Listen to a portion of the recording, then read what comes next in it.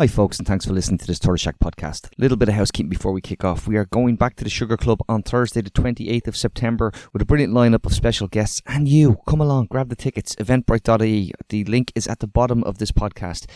I also continue to need to ask you to help keep this podcast platform going. It's patreon.com/tortoiseshack. It is the easiest bit of activism you can do on a monthly basis. That price of a fancy cup of coffee to you keeps the mics on and the conversations like the one you're about to listen to keep happening.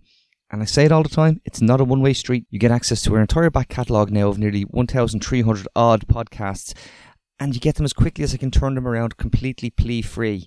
And that includes podcasts this week, which Professor Richard Murphy joined us from the UK to talk about how to implement wealth taxes that will actually work and not cause capital flight. Another great podcast with Richard.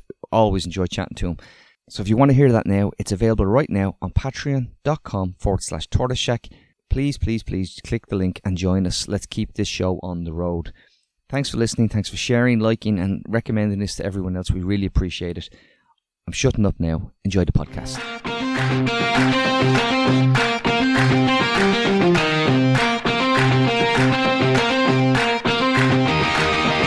Welcome to Reboot Republic, the podcast that goes behind the headlines and looks at the big issues in this republic of inequality.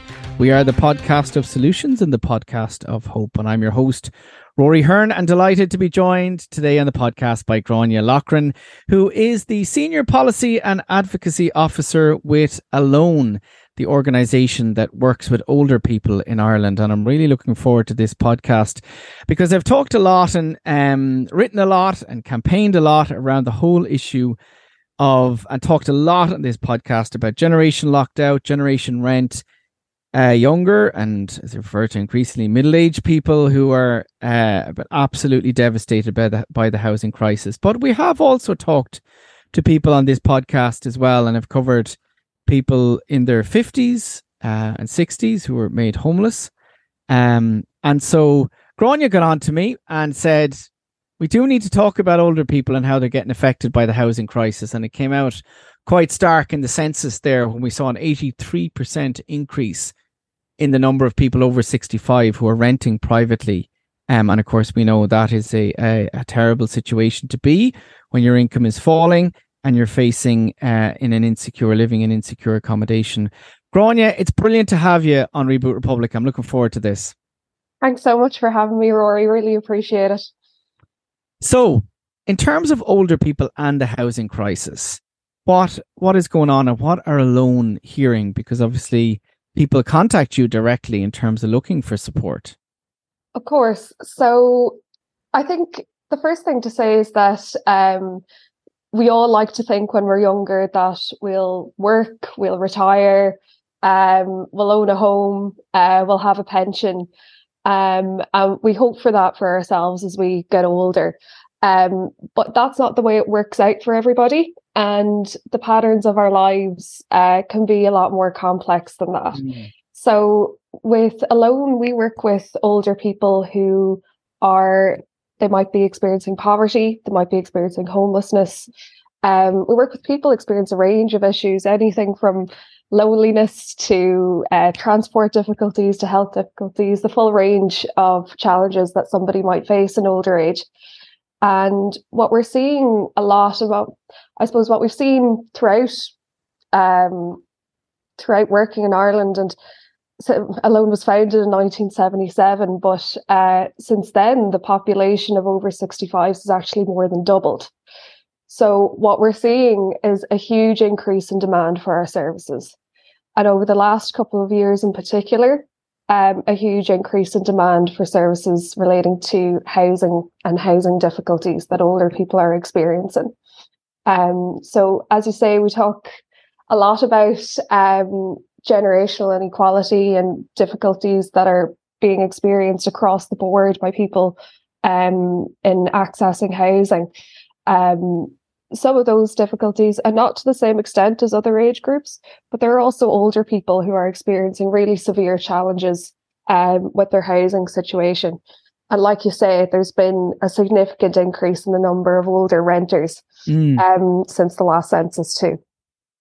And in terms of that, people contact, because we were talking last week there, and you said that there had been a significant increase in the number of older people who had contacted you in terms of housing issues. Maybe you could explain like some of the, like kind of what was that and what are some of the issues they're contacting you with? Of course. So in the first 6 months of this year, about 1 in 5 of the interventions we completed were relating to housing. So that could be from somebody who needs support adapting their home, accessing housing adaptation grants. If, for example, their mobility is changed, or the need to install grab rails or accessible bathroom, etc. It might be older people who have received a notice to quit. We have one person who received a notice to quit recently. They've been in the same place for 16 years. They are in their late 70s, and they're now kind of faced with trying to compete in the private rental sector, which we know is difficult at all ages. But particularly maybe when you don't have access to Daft or online supports, and a lot of older people don't use internet. We also see people who are experiencing homelessness, people in emergency accommodation, people who are living in the back of vans, people who are living in mobile homes because they've gotten notices to quit, and people living in unsafe and insecure housing conditions as well. One thing we say is that home ownership as well isn't a guarantee of safety and security in your home in older age.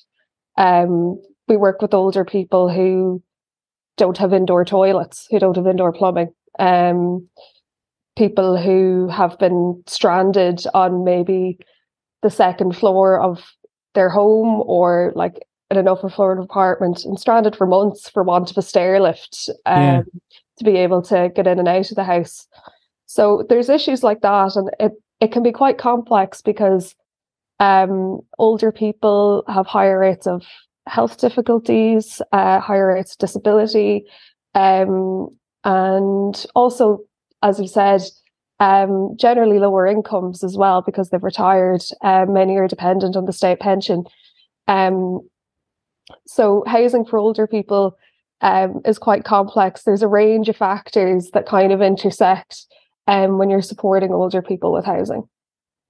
Yeah, no, there is. Just, back to those census, the figures that came out in the census, I was looking at them, in terms of over 60, there's probably just under now 30,000 older people who are 60 plus renting privately, which is doubling since the 2016 census.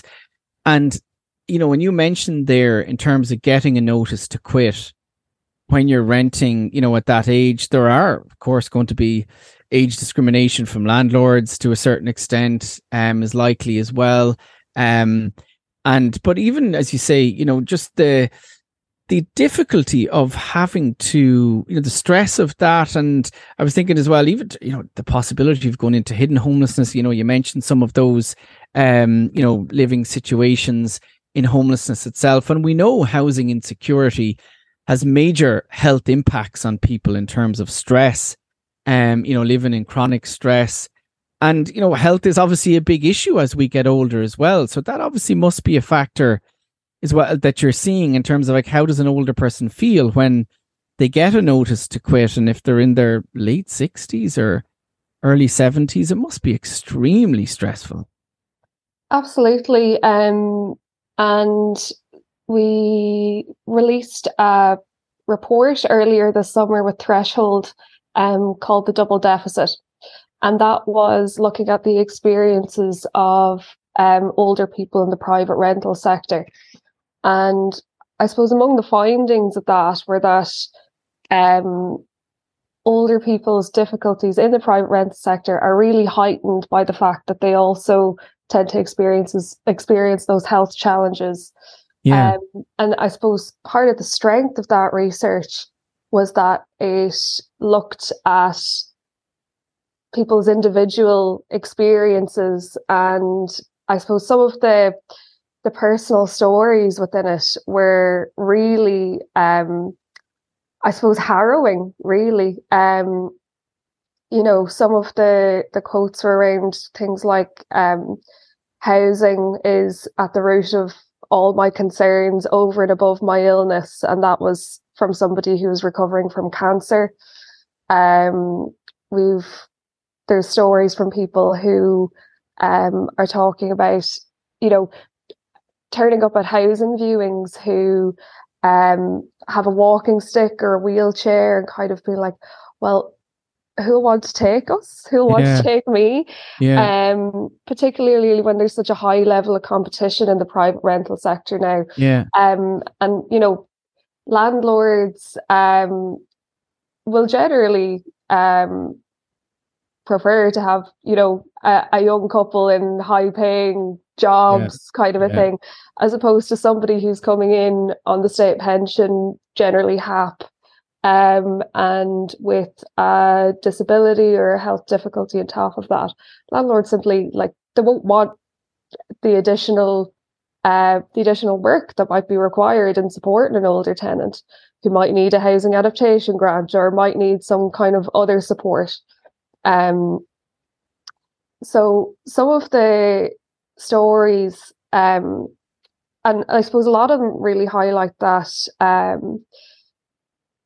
being in private rental accommodation in older age wasn't a choice made by many of them. It's not where they want to be.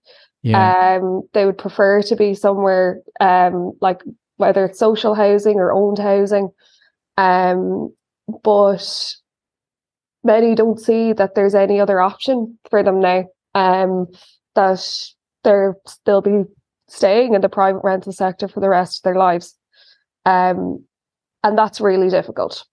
It's really difficult, I think, to come to that conclusion when you're in your 60s, 70s, 80s, and to be living in the insecurity of maybe you don't know when you're going to get a notice to quit, or trying to keep the landlord on your side as you're maybe looking to get a mobility rail installed, or you're struggling to pay the rent that month. And it's something that we're seeing happening more and more often.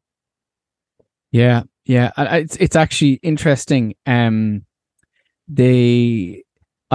my book Gaffs, I was doing the research on that in terms of that issue of choice.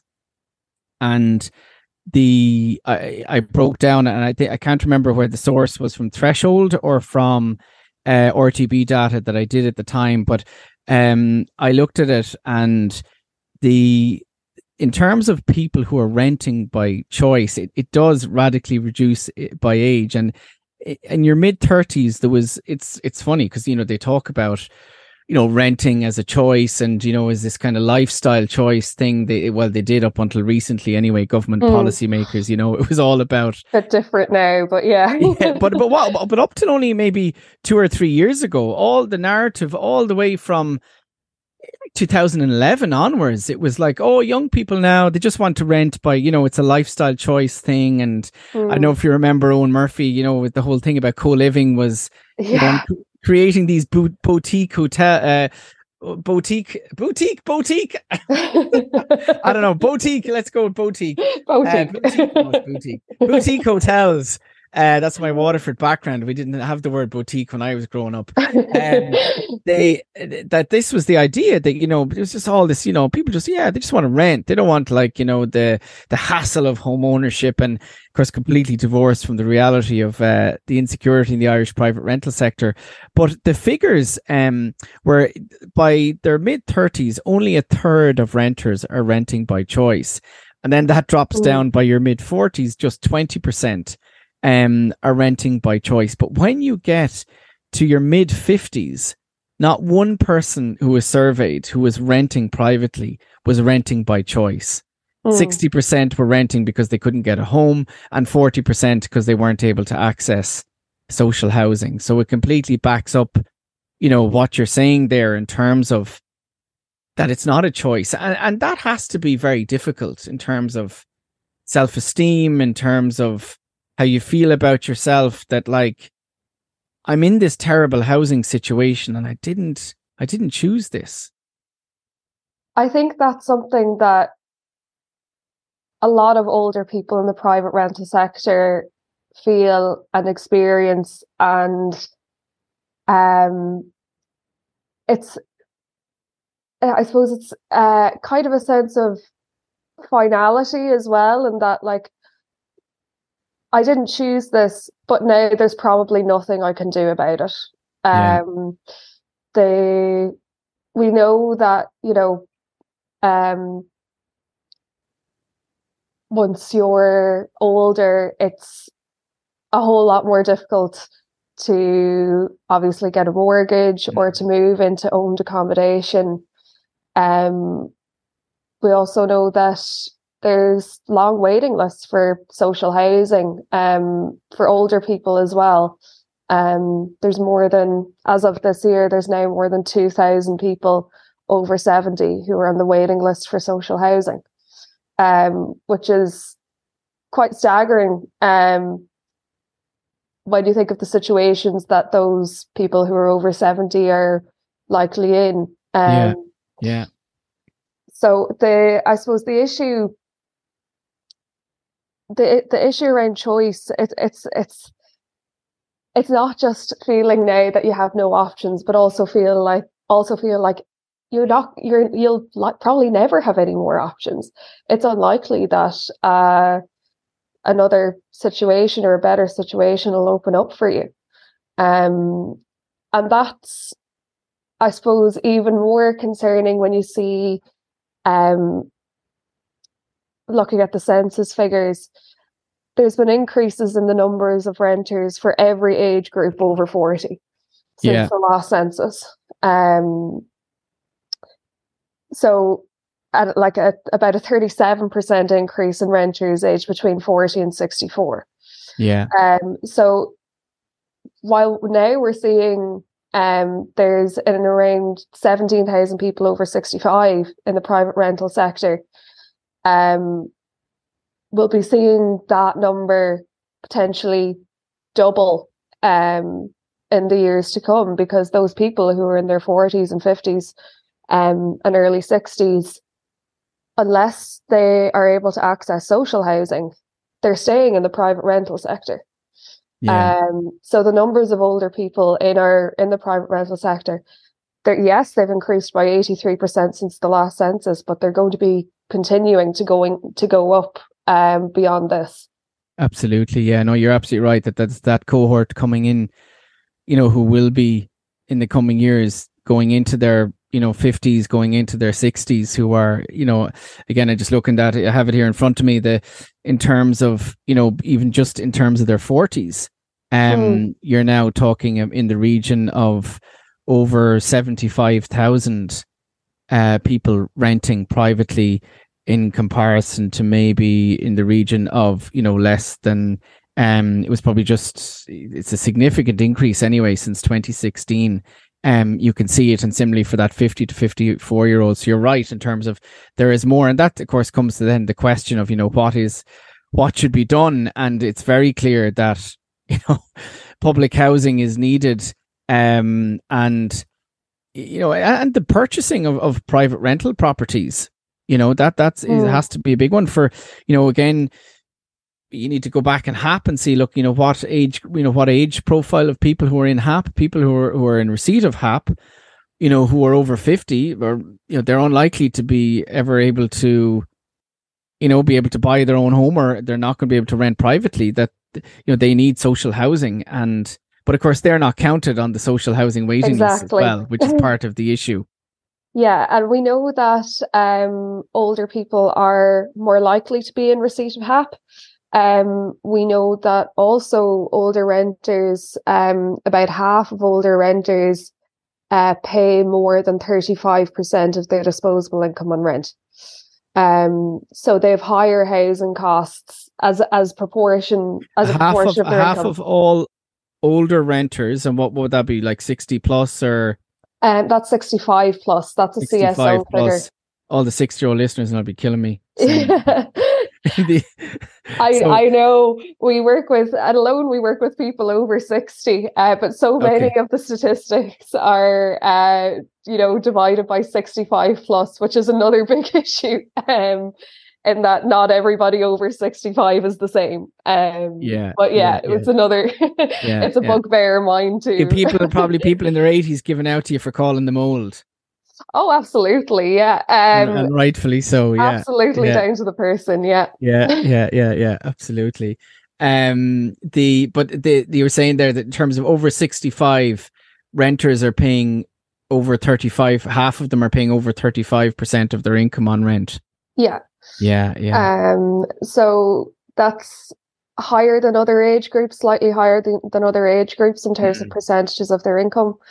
But like you say, it means that there's a significant number of older people who are in receipt of HAP, who are in need of social housing, who aren't counted on that social housing waiting list because their need is judged as being met. Yeah. And when that's absolutely not the case. And one thing that I suppose needs to be noted as well is that retirement is maybe the one drop in income that we can plan for. So people will have reductions in their income unexpectedly throughout their lives. It might be illness, might be caring, might be becoming a parent, a whole load of different things. And generally, in a lot of cases, can't plan for them. But retirement is one thing that we know our income is going to drop. We know we're probably going to retire from 66 and beyond. But there isn't, I suppose, we don't often think about our housing costs and what happens to our housing costs when we retire, and like how do you pay the rent when you retire? The census figures again, like they show that 17% of people aged 65 plus actually do have housing costs, which is something that I think a lot of us don't consider when we're thinking about older age. Sort of there's the stereotypical view of older people, all homeowners, housing needs met, they have no housing costs. But a lot of people who are older might be in social housing and will have a differential rent. They might be in the private rental sector. They might be continuing to pay off a mortgage, etc. So there's still a significant and I would say increasing percentage of older people who have housing costs in their retirement. And just in terms of that, the lifting of the eviction ban in that context must have been quite worrying and is quite worrying and affecting older people. Absolutely.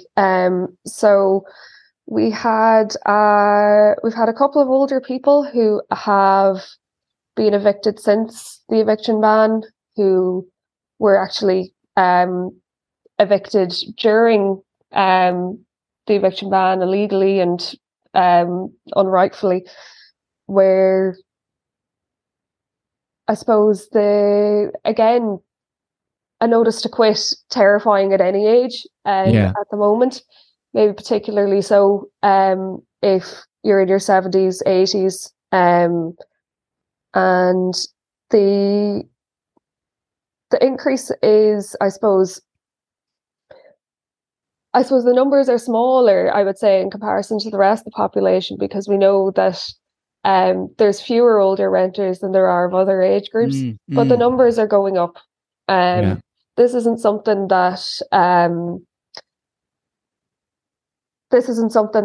we're seeing a solution to in coming down the line in the next year or 5 years, or there hasn't been some substantial planning for what we're going to do about an aging population in the private rental sector. So from our perspective, we're seeing the numbers increase now, but we're also at the beginning of a curve where if nothing is done, we will see a huge increase in the number of older people in the private rental sector. Significant increase as well, we would expect, in the number of older people in emergency accommodation and experiencing homelessness. And also those kind of hidden homelessness who we don't even fully capture now, but people living on people's sofas or in the back of vans and cars.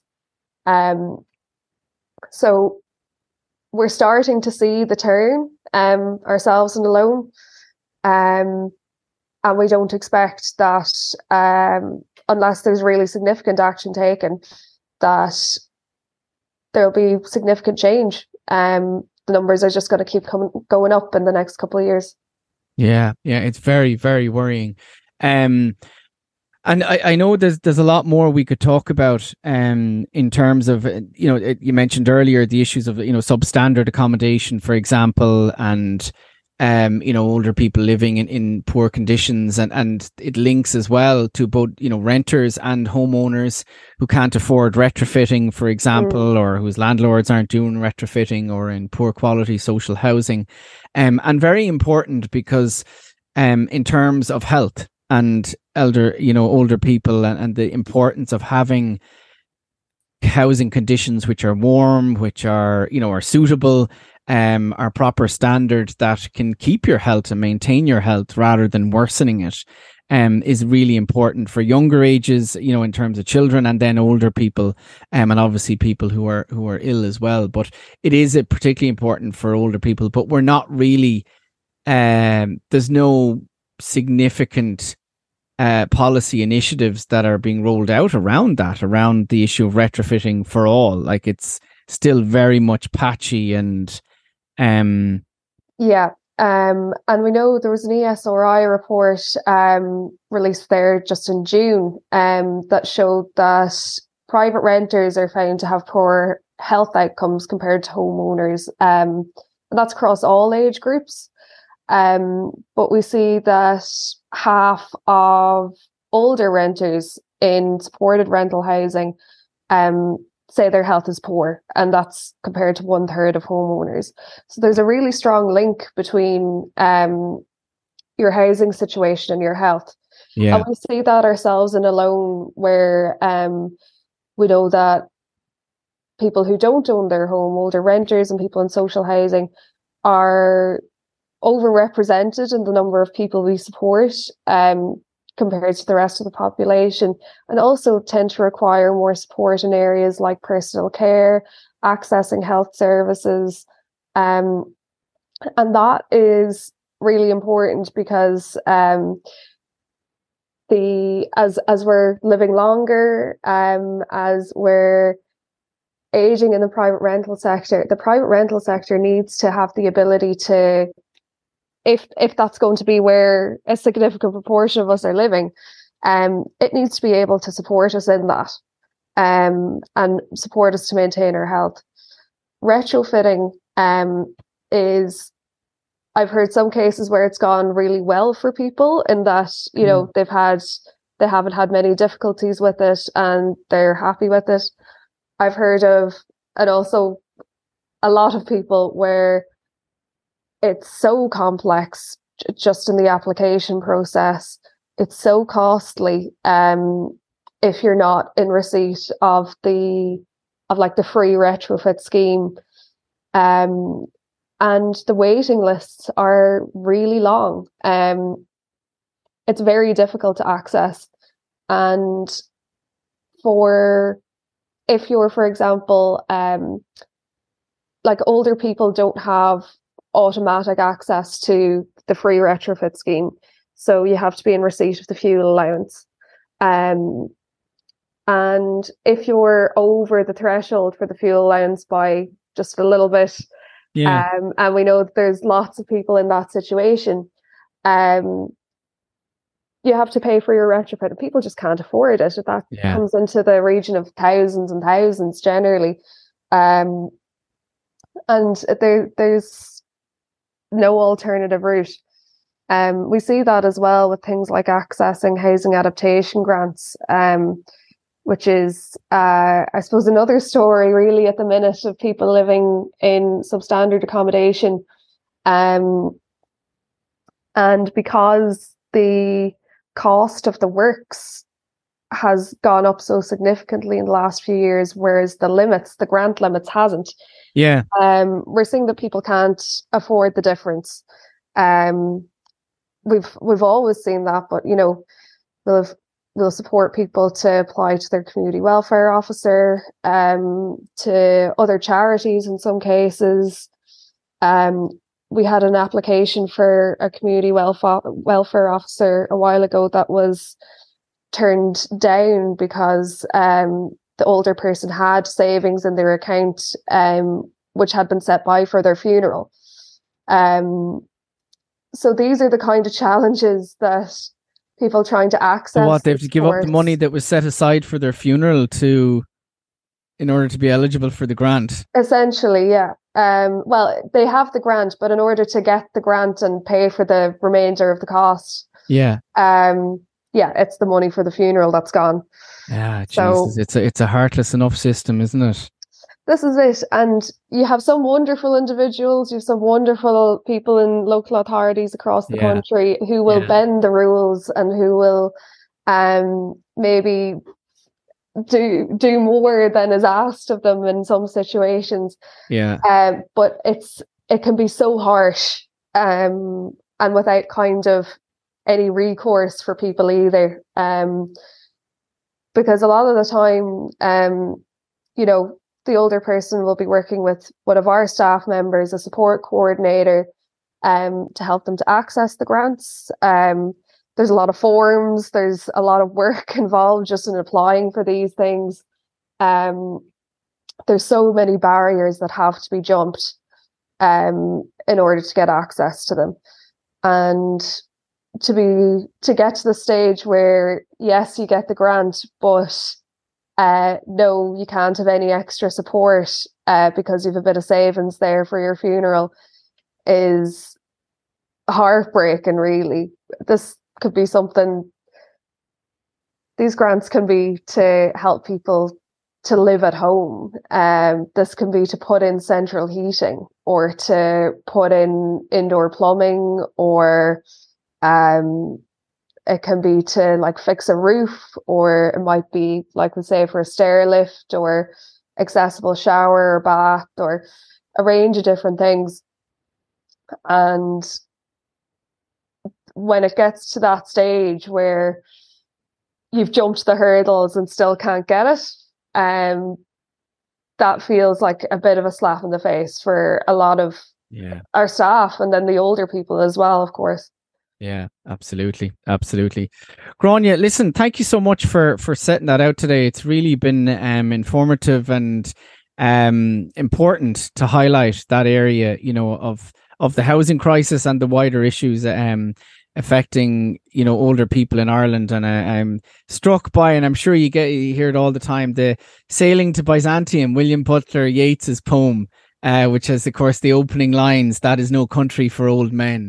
And there is an issue here where we are becoming a country not for older people, particularly not for older renters and people who can't afford retrofitting. And there is a major issues here. And the prospect, there already is people who are over 65. We were looking at those figures there last week in emergency accommodation. There are people in their 60s and 70s who are living in absolutely terrible situations of homelessness, and is utterly wrong that is the case, and that people who've lived all their lives in this country and who've worked, and regardless of actually where they come from, but I mean in terms of having lived and contributed, been part of humanity, and in your old age being in a situation of having no home is just horrific and wrong. And there should be no one homeless at all. But even at a minimum level, there should be no child homeless, and there should be no older person homeless. And as a society, they should be minimum standards. And the fact that we don't demand that, we should be. But listen, great to chat to you, and we will talk again. And thank you so much for the great work that you and Alone are doing. Absolutely, Rory. Thanks a million. Lovely to chat to you.